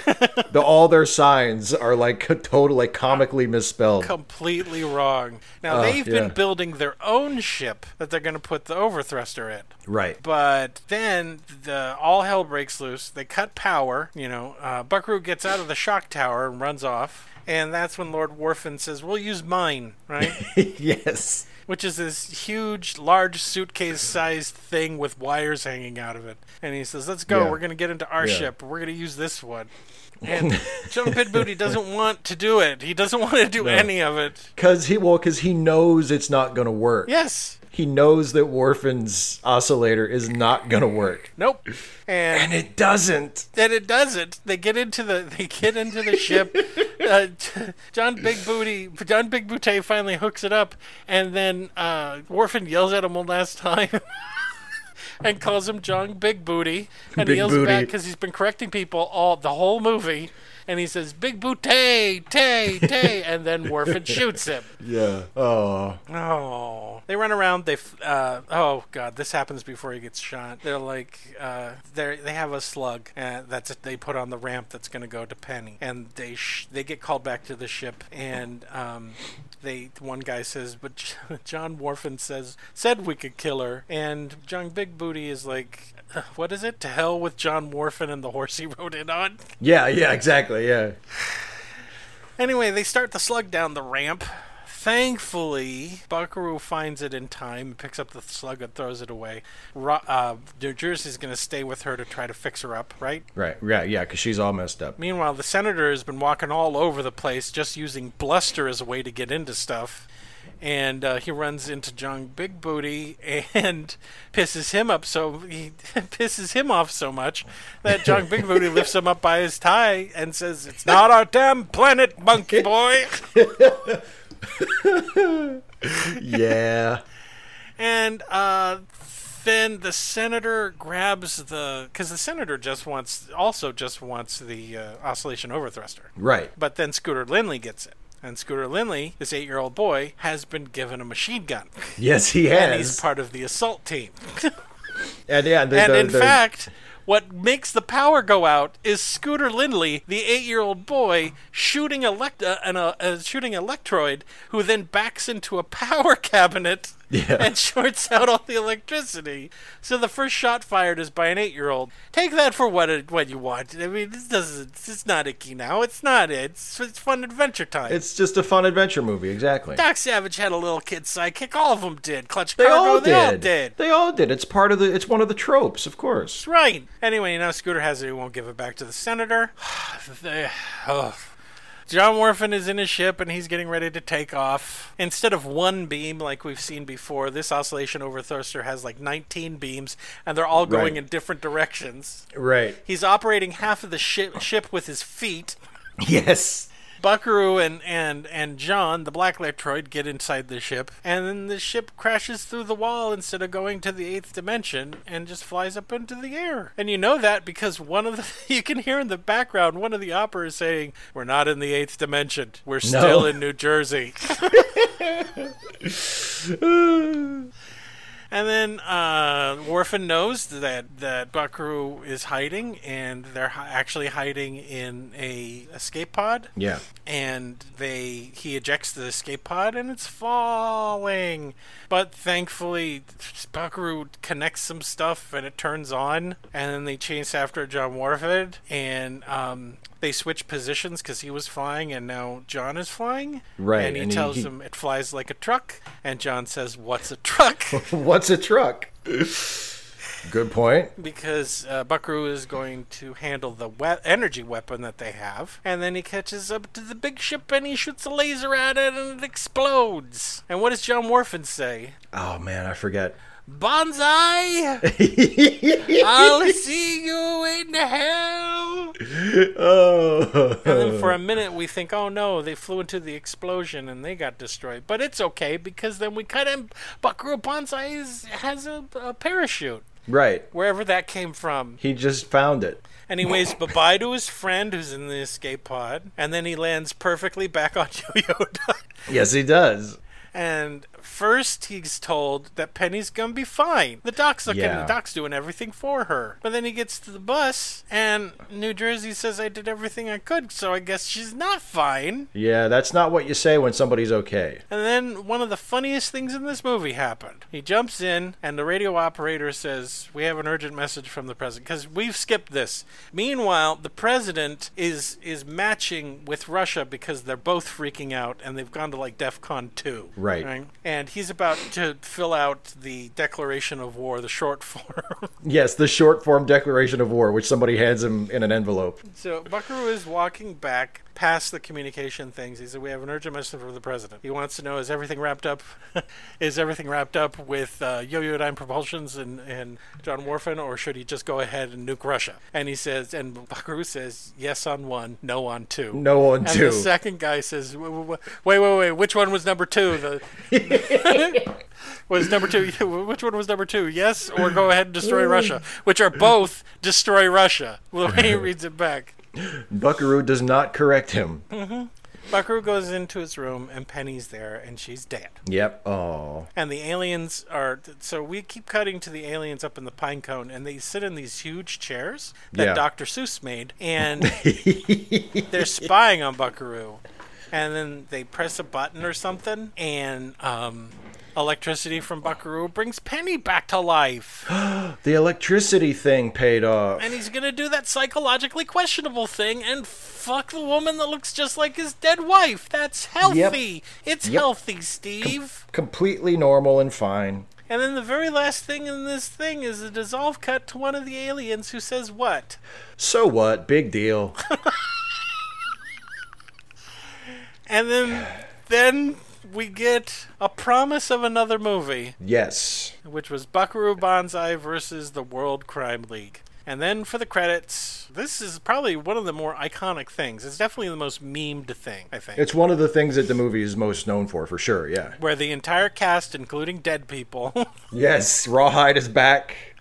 Walk through the Los Angeles River, which is all cement. Yeah, it's a really famous location. It's where the Terminator 2... To the beat of the Buckaroo Banzai theme. Yeah. And then it freezes on someone has spray painted Buckaroo Banzai on a wall, and it stays on that through all the credits. The end. Yep. End of movie. So, Steve. Yes.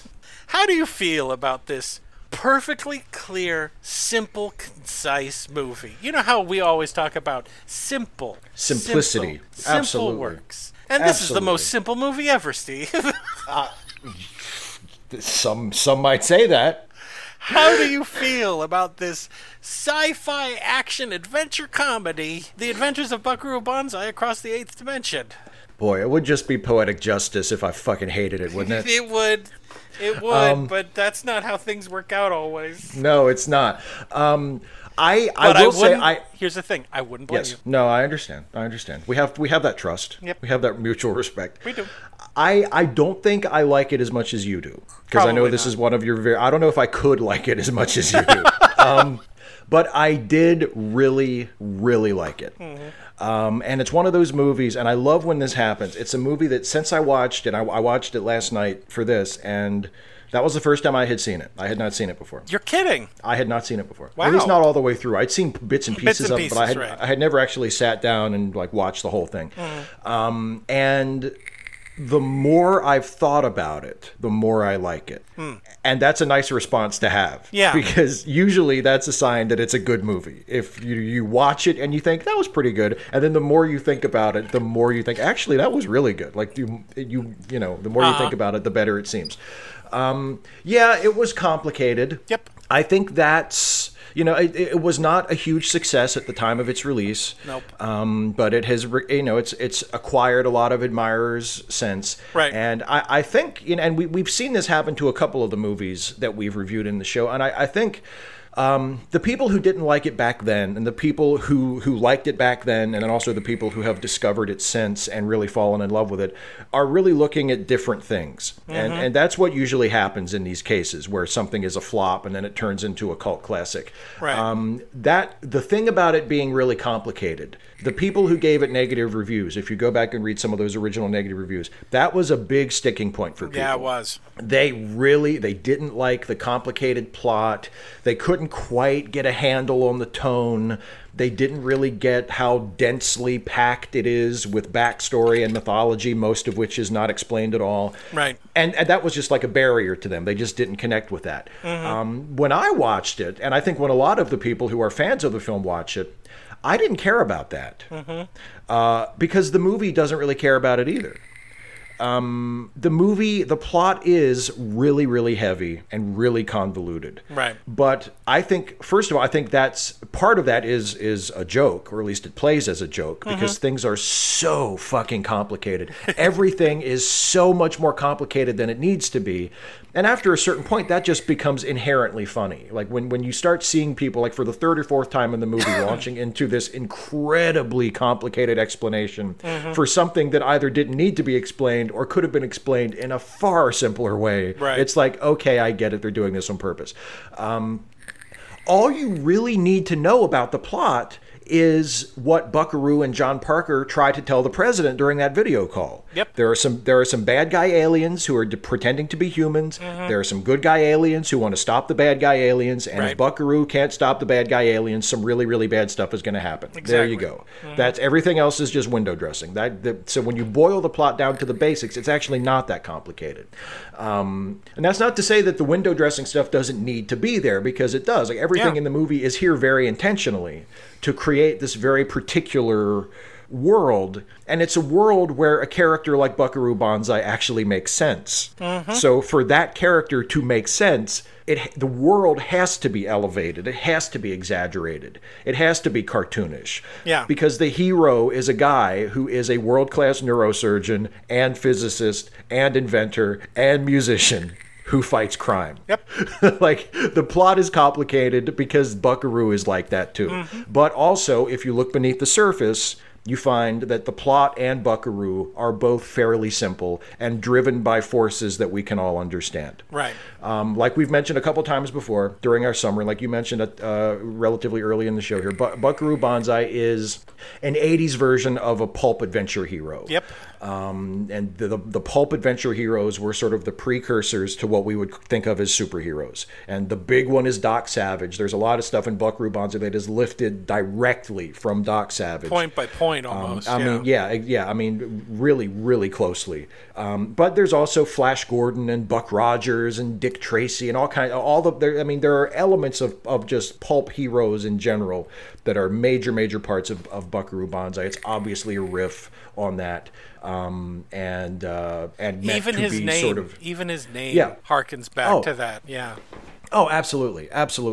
And so he is of that lineage. But he's also of the 80s. So he dresses like an 80s pop star. He rides around on a tour bus like a rock star. His people have nicknames and have like very self-aware, intentional personas and costumes like rock stars and celebrities had in the 80s. And there's that end credit scene that we've talked about where they're all walking around. And that is basically everything cool and mainstream about 1980s pop culture distilled into a couple of minutes. Yep. Like if someone on the Starship Enterprise in the 24th century were to say to the computer, "Show me the 1980s," the computer would play them this end credit scene. Mid-80s dress. Yeah, like that, and it could like the only thing missing is Alf and Michael Jackson, and it could speak for the entire decade. Like, that's the 80s. You want to know what the 80s was like? That's it. At least the good parts of it, the fun parts of it. Yeah. And the movie, it's just absolutely packed with references and background gags.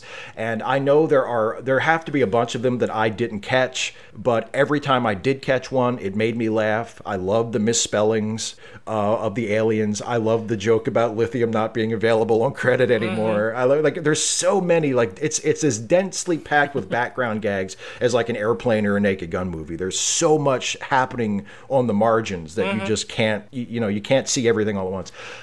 The performances are terrific. I think Peter Weller finds exactly the right note to play for Buckaroo. Yeah. Oh, he's so perfectly deadpan, but he also seems engaged in things. Like he's not He's not like laconic exactly. He's not like but he seems like he's always in control, and he always has this. He like, this is going to be okay. I've got this. I know what to do. There's like that great scene where he and New Jersey are shooting the aliens, and he very casually like does some very fancy work with the pistol to shoot a guy over here and then shoot a guy over here, and he does it like it's no big deal. Like, I do this kind of shit every day. Don't worry about it. I've got it. Right.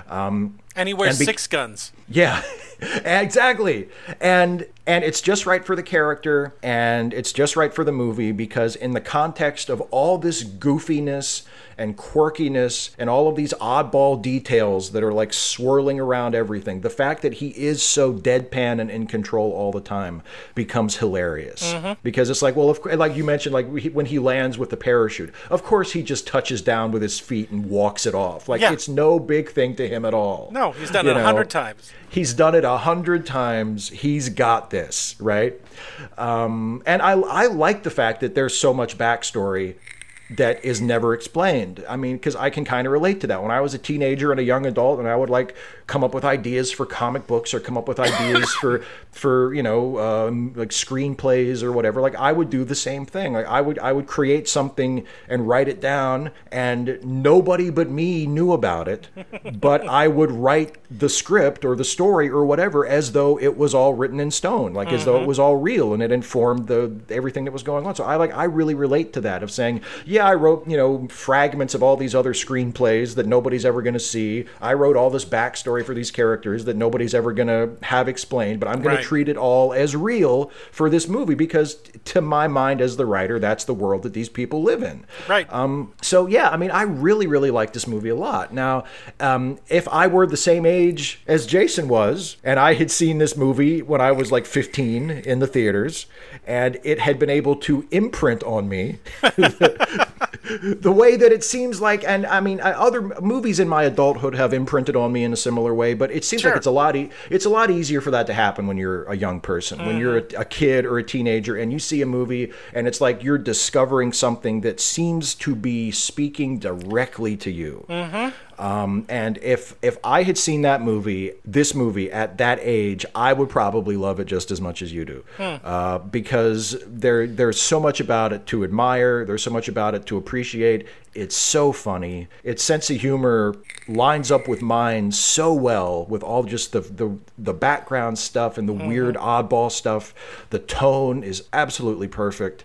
And I think it's terrific. So happy birthday! Thank you, Steve. I think it's awesome. I had little to no doubt that if you hadn't seen the movie, you would like it. Yeah. Because this movie speaks nerd. Oh, big time. It's not a slight against you, but it does. And it was the only movie in the 80s that I can think of that spoke pure, unadulterated nerd, right? Yeah. So the way I like to think about this movie, the way I try to explain this movie, is imagine that you are a person that has never liked comic books, ever. Not Golden Age, nothing. You've never read one. You don't know anything about them. You don't even know anything about what superheroes are or what their deal is or why people like them. It's never interested you. And you've never seen a superhero movie, you've never seen anything, and you go, I want to go see a movie tonight, I'll go watch Endgame. And you walk in blank. You don't know any of these characters. You don't know what the superhero tropes are. You go in and you sit down. How well would you understand Endgame? You'd probably pick up on it, but there would be a whole lot that you have no idea what the hell is going on. That's what this movie is like. And I think one of the few people who got it were people who loved comic books, were people who liked sci-fi, because this is the language they were speaking with. We got the inside part of this movie, which is, we're just dropping you in the middle of this world. We're not going to explain a whole lot. There's going to be hints of a much bigger universe outside of it. People are going to make references to it, but we aren't going to bother to try to explain all of the other stuff that you should know, even though you don't know it. Now, this breaks a lot of my rules for writing a screenplay, right? You want to have things that people can pick up and understand. And so I can understand why a lot of people walked in, got confused, and didn't understand what was going on. But there was a reason why they put the advertisements in comic books. And there's a reason why they did it at, comic book conventions and mostly, almost predominantly, Star Trek conventions. And that was because these were people that were used to much bigger stories and only being exposed to certain parts of it. And that's what this is. They took Doc Savage, they modernized him, they made him a lot cooler, but they took the same tropes. Main guy who's really good at doing everything, and his group of friends who are also scientists, who are really good at doing certain stuff, and they all have nicknames, right? Everyone has a nickname. Those aren't their real names. His real name isn't Reno, Nevada. There isn't a guy named... Rawhide is not that guy's real name. Apparently, he's a scientist of something, right? Apparently, they're all scientists. But if you're used to those kinds of tropes, when you enter into this world, it's so much easier for you to just let it go by without you ever questioning it. And it's the questioning, if you go back and you think, oh, I wonder what the backstory is I wonder what happened, because they only allude to what happened to Peggy. They never actually say what happened. Right. She was killed by his greatest enemy, who we never meet and they never mention. The movie wears its influences on its sleeve. One of the key things is when one of the black lectroids, when John Baruch falls on his head, one of the things they find next to his body is the latest issue of Buckaroo Bonzai, the comic book. The comic book, Because, of course, there's a Buckaroo Bonzai comic book, right? I can't tell you what it's like in the 1980s to be a nerd, unless you're my age and you were also a nerd, right? We weren't exactly popular. We were considered kind of weird, okay? There were movies that were for the general audiences, like Blade Runner or whatever, that, kind of skirted that edge, almost edged into comic nerd territory, but none had steered so hard into the skid like Buckaroo Banzai did. And so, when this movie comes along, of course it's going to imprint on me, because it had the exact, just like Steve said, it had that exact sense of humor about itself where you wind up falling in love with it. And then, all through the 80s, you could always tell who was going to be your bro is if they knew lines from Buckaroo Banzai. Yeah, I had a picture of John Wharf and John O'Connor, and I keep forgetting the other one. I keep forgetting the other guy's name. Anyway, I had a black and white picture that I bought at a comic book convention up on my wall, and a picture and the Buckaroo Banzai poster on my wall all throughout high school. That's how significant it was. I wasn't into the teen comedies that they were pointing at teenagers all the time, the stupid teen comedies. I like the general stuff like Back in the Future and things like that, but there was no movie that actually seemed to be written for me and my sense of humor like Buckaroo Banzai was. Now, is everyone going to appreciate it? Of course not. Is it going to seem like a confusing mess for some people? Of course it is. Are people going to think it's too stupid and silly to take it seriously? Well, I don't think they were trying to get you to take it seriously. This is one of the most obscure homages ever. They're literally paying homage to pulp fiction from the 1920s and 30s. Yeah. And they change it so much that some of the guys who were fans of that, if they were still alive, may not necessarily recognize it, right? But it's the tropes that we recognized really well. So, yes, I love this movie. All the characters are great. This is the movie that made me fall in love with John Lithgow. He's never really played a character like this again, unless you count the character he played in Third Rock from the Sun. But even that's a really different character. Jeff Goldblum, Peter Weller, everybody in this movie is great. I love how easily they convey that the Hong Kong Cavaliers have known each other forever, and the way they interact with each other, they seem like good friends, right? So yeah, I love this movie. And if you haven't seen it, watch it. You may not like it, but I'm going to say it. It's a classic. And so long as there are nerds that are feeling like no one's talking to them, people are going to discover this movie and wind up loving it. And so yeah, classic for me, forever. Steve? Yeah, I'll go classic. Absolutely. That's damn right, buddy. Absolutely. Okay, so now's the time where we don't recommend something. Yeah. Steve, do you have a movie you don't want to recommend? I do, and I feel like we need to bring old Doc Savage down a peg here, because we've been talking about how Buckaroo is sort of one of his descendants, and Doc Savage is one of the great pulp adventure heroes. Mm-hmm. Unfortunately, he has not fared quite as well off the page No. On the screen. No. And there has only really been one major film to date made based on Doc Savage. Mm-hmm. There have been rumors for the past couple years that they're trying to make a Doc Savage movie with Dwayne Johnson playing him, which I don't think he's not who I think of when I think of a physical type for Doc Savage. Is it going to be a satire? I have no idea. Dwayne "The Rock" Johnson is Sherlock Holmes. Oh, man. I think The Rock should just play all the classic pulp heroes. And then they should do a team-up where he still plays them all, and they just do it like Nutty Professor style. No, but anyway, so this is a movie from 1975 called Doc Savage, the Man of Bronze, which was one of Doc Savage's nicknames in the pulps. That was one of his sort of, he was like the Batman is the Dark Knight. Doc Savage was the Man of Bronze. And it has another sort of commonality with Batman in that it's kind of sort of trying to be like a campy comedy like the 1966 Batman, but it just does not pull it off. Why do they do this? I don't know. There are a couple points where it misses by that much, like to cite another classic campy TV show. They have done all of these guys wrong. The Shadow, wrong. Oh, yeah. The Shadow, The Phantom? The Phantom.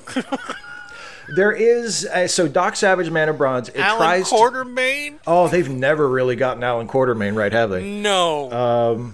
Yeah, so Doc Savage, Man of Bronze, directed by George Pal. Actually, no, produced by George, not directed by George, but produced by George Pal, who did Around the World in 80 Days. A bunch of cool like big budget adventure movies in the 50s and 60s.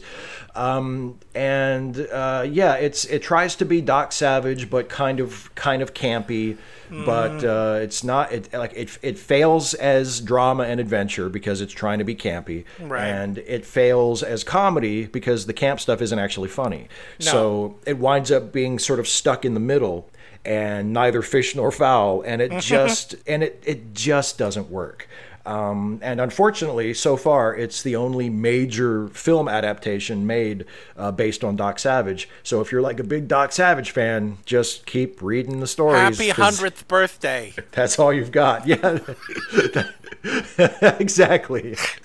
Not a lot of Doc Savage fans hanging on. Not really. No. Partially because there have been no successful adaptations, and after the first Doc Savage and a lot of the pulp heroes, except maybe for like the really, really popular ones like The Shadow or something, they never really got a second life. Like Superman and Batman and all the superheroes, they've survived for multiple generations. Doc Savage was never really popular after that first generation. Not really. He's remembered, but he doesn't have like, a Sherlock Holmes thing where he remains popular from generation to generation. Right. So yeah, if you like Doc Savage, you've basically got the stories, and that's it. So if you watch Buckaroo Bonzai and you think, this seems like a cool, like a riff on a 1930s pulp adventure hero, there's other places you can go to find stuff like that. Yeah. But do not go to Doc Savage, the Man of Bronze, because it is not that good, and I do not recommend that you watch it. Okay, so as you guys know, I like to not recommend a movie from the same year as the movie that year that this movie we just reviewed came out. So some of this hurts. Some of this hurts bad. Someone decided to adapt Slapstick. Well, not the best Vonnegut novel, but a Vonnegut novel. And they were going to make it a comedy that starred Jerry Lewis. Oh, God. And then they called it Slapstick of Another Kind. Get it? Kind of like Close Encounters of the Third Kind or something like that. 12 years after that movie had come out. They were trying something. They were trying something. So remember when I was talking about convoluted plots? So here's kind of the plot for this movie. China has a pair of twins that are born, and then all of a sudden China becomes super powerful, and then they shrink their entire population down to an inch in size. Sure. And they give a message to the United States saying the most powerful thing in the world is twins. And then the most handsome man and handsome woman in the country, and also the most rich, who of course happens to be Jerry Lewis. And here's the first hurty part. Madeline Kahn. Oh. Give birth to twins that are mutants. They're freaks. And they're like, we got to put them away in an institution. But they say, no, we'll raise them in the mansion on their own. And then the twins fake being dumb when in fact they're super intelligent. It keeps going. They're super intelligent. And this is all happening because aliens, namely voiced by Orson Welles, oh boy, is trying to save the human race by sending them these people, these super smart twins that can fix everything. And they leave at the end, and it's so horribly bad. It is one of the worst movies I have ever seen. And it's left an impression on me for 23 years. So when I saw it in the films of this year, I was like, oh, good. I can finally get this piece of shit out of my brain. Here's why it hurts. It stars Jerry Lewis. Don't give a shit. Madeline Kahn. Marty Feldman. And Orson Welles. Oh. The others in it, Pat Morita, Merv Griffin, Jim Backus. Jim Backus doesn't even act like he wants to be in the movie. Well, he probably doesn't.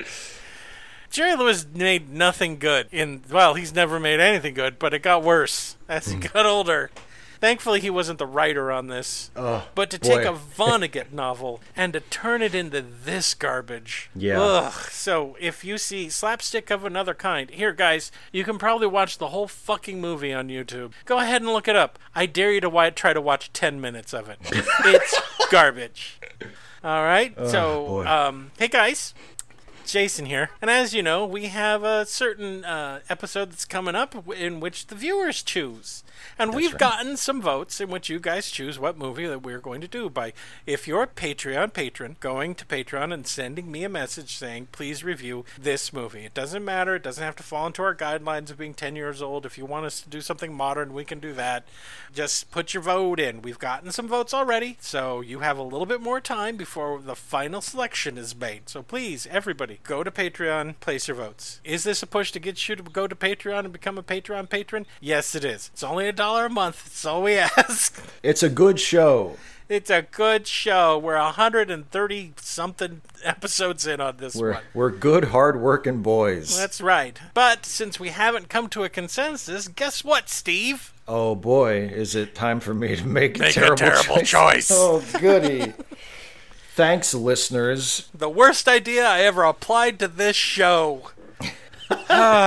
Because you don't know what I'm going to pick. I know. And neither do I. As some of you guys may know, this is the time where Steve chooses blindly from 3 related movies. He does not know what those movies are. I have selected them. One of them is good, has a reputation for being good at any rate. One of them has a reputation for being meh, and another one has a reputation for being awful. And I will only give Steve this hint. Natural horror. Ooh, natural horror. Okay. Animals gone crazy films. Gotcha. A genre we've never done. Oh, wow. That's right. So don't pick Benji. That famous horror film, Benji. All right, Steve. A, B, or C? I'm going with A. Okay, good. Oh, good. Okay. Good. I wasn't sure what that reaction was at first. Had you chosen B, we would have watched the definitely famous Deep Blue Sea. Okay. Had you chosen C, we would have watched the DeForest Kelley classic Night of the Lepus. Oh, that's a shame. But you chose A, the high watermark for all of this nature done gone crazy and started killing people movies. Oh boy. The movie that we're going to review next time comes from a master filmmaker. And it's about a little town that gets attacked by a bunch of birds. Really? Uh-huh. It's incredible. The movie that we're going to review next is Alfred Hitchcock's The Birds. Oh. I haven't done a Hitchcock film in like 4 years. That's true. This is going to be good. You know, one of these days... I didn't like the last one. One of these days... Since you brought him up a minute ago, we really need to do another Jerry Lewis movie because I really want to spend 90 minutes taking the shit on Jerry Lewis again. That was so much fun when we did it before. No, but anyway, yes. Okay, so the birds. Awesome. Yay! So, if you guys want to get all the jokes, then please watch The Birds before next time. And that's it. Thanks for listening in, everybody, for Late Seating. This has been Jason Harding, and see a movie this week. And this has been Steve Shives. Why is there a watermelon there? I can't it's a secret. I can't tell you why. You said you would tell me later. Okay, fine. It's full of babies. Are you happy now? Why are there babies in the watermelon? Oh, geez. Now I have to explain why first. Why is there a watermelon there? Now, why is there a baby in there? Just accept it. There are babies in the watermelon, and it's in a giant commercial press. What do you think we're doing? I promise, once you explain the babies, I will not take it beyond that level. Just why are there babies? We're making baby watermelon wine. It gets pressed juice. There you go. And there's your Orson Welles connection. The baby watermelon wine of Upper France.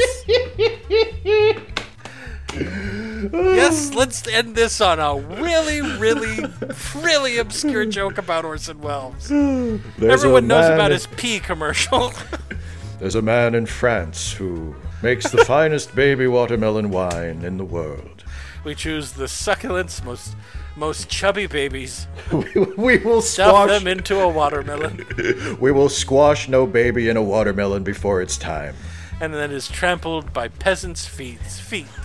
To bring you the greatest baby watermelon wine that you could serve on your table. Orson Welles was really born to pronounce the word peasants, wasn't he? Bye, everybody. Bye, everybody.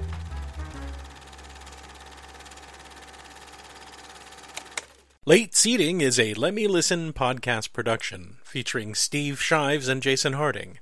Produced by Jason Harding. Theme music, Rollin' at 5, composed and performed by Kevin MacLeod. You can find more Let Me Listen podcast productions at our website at www.letmelistenpodcasts.com. You can also find us on Stitcher, iTunes, or just about anywhere you download podcasts. Late Seating is a listener-supported podcast. If you would like to support Late Seating or any of the other Let Me Listen productions for as little as $1 a month, please visit our Patreon page at www.patreon.com/LetMeListen. And thanks for listening.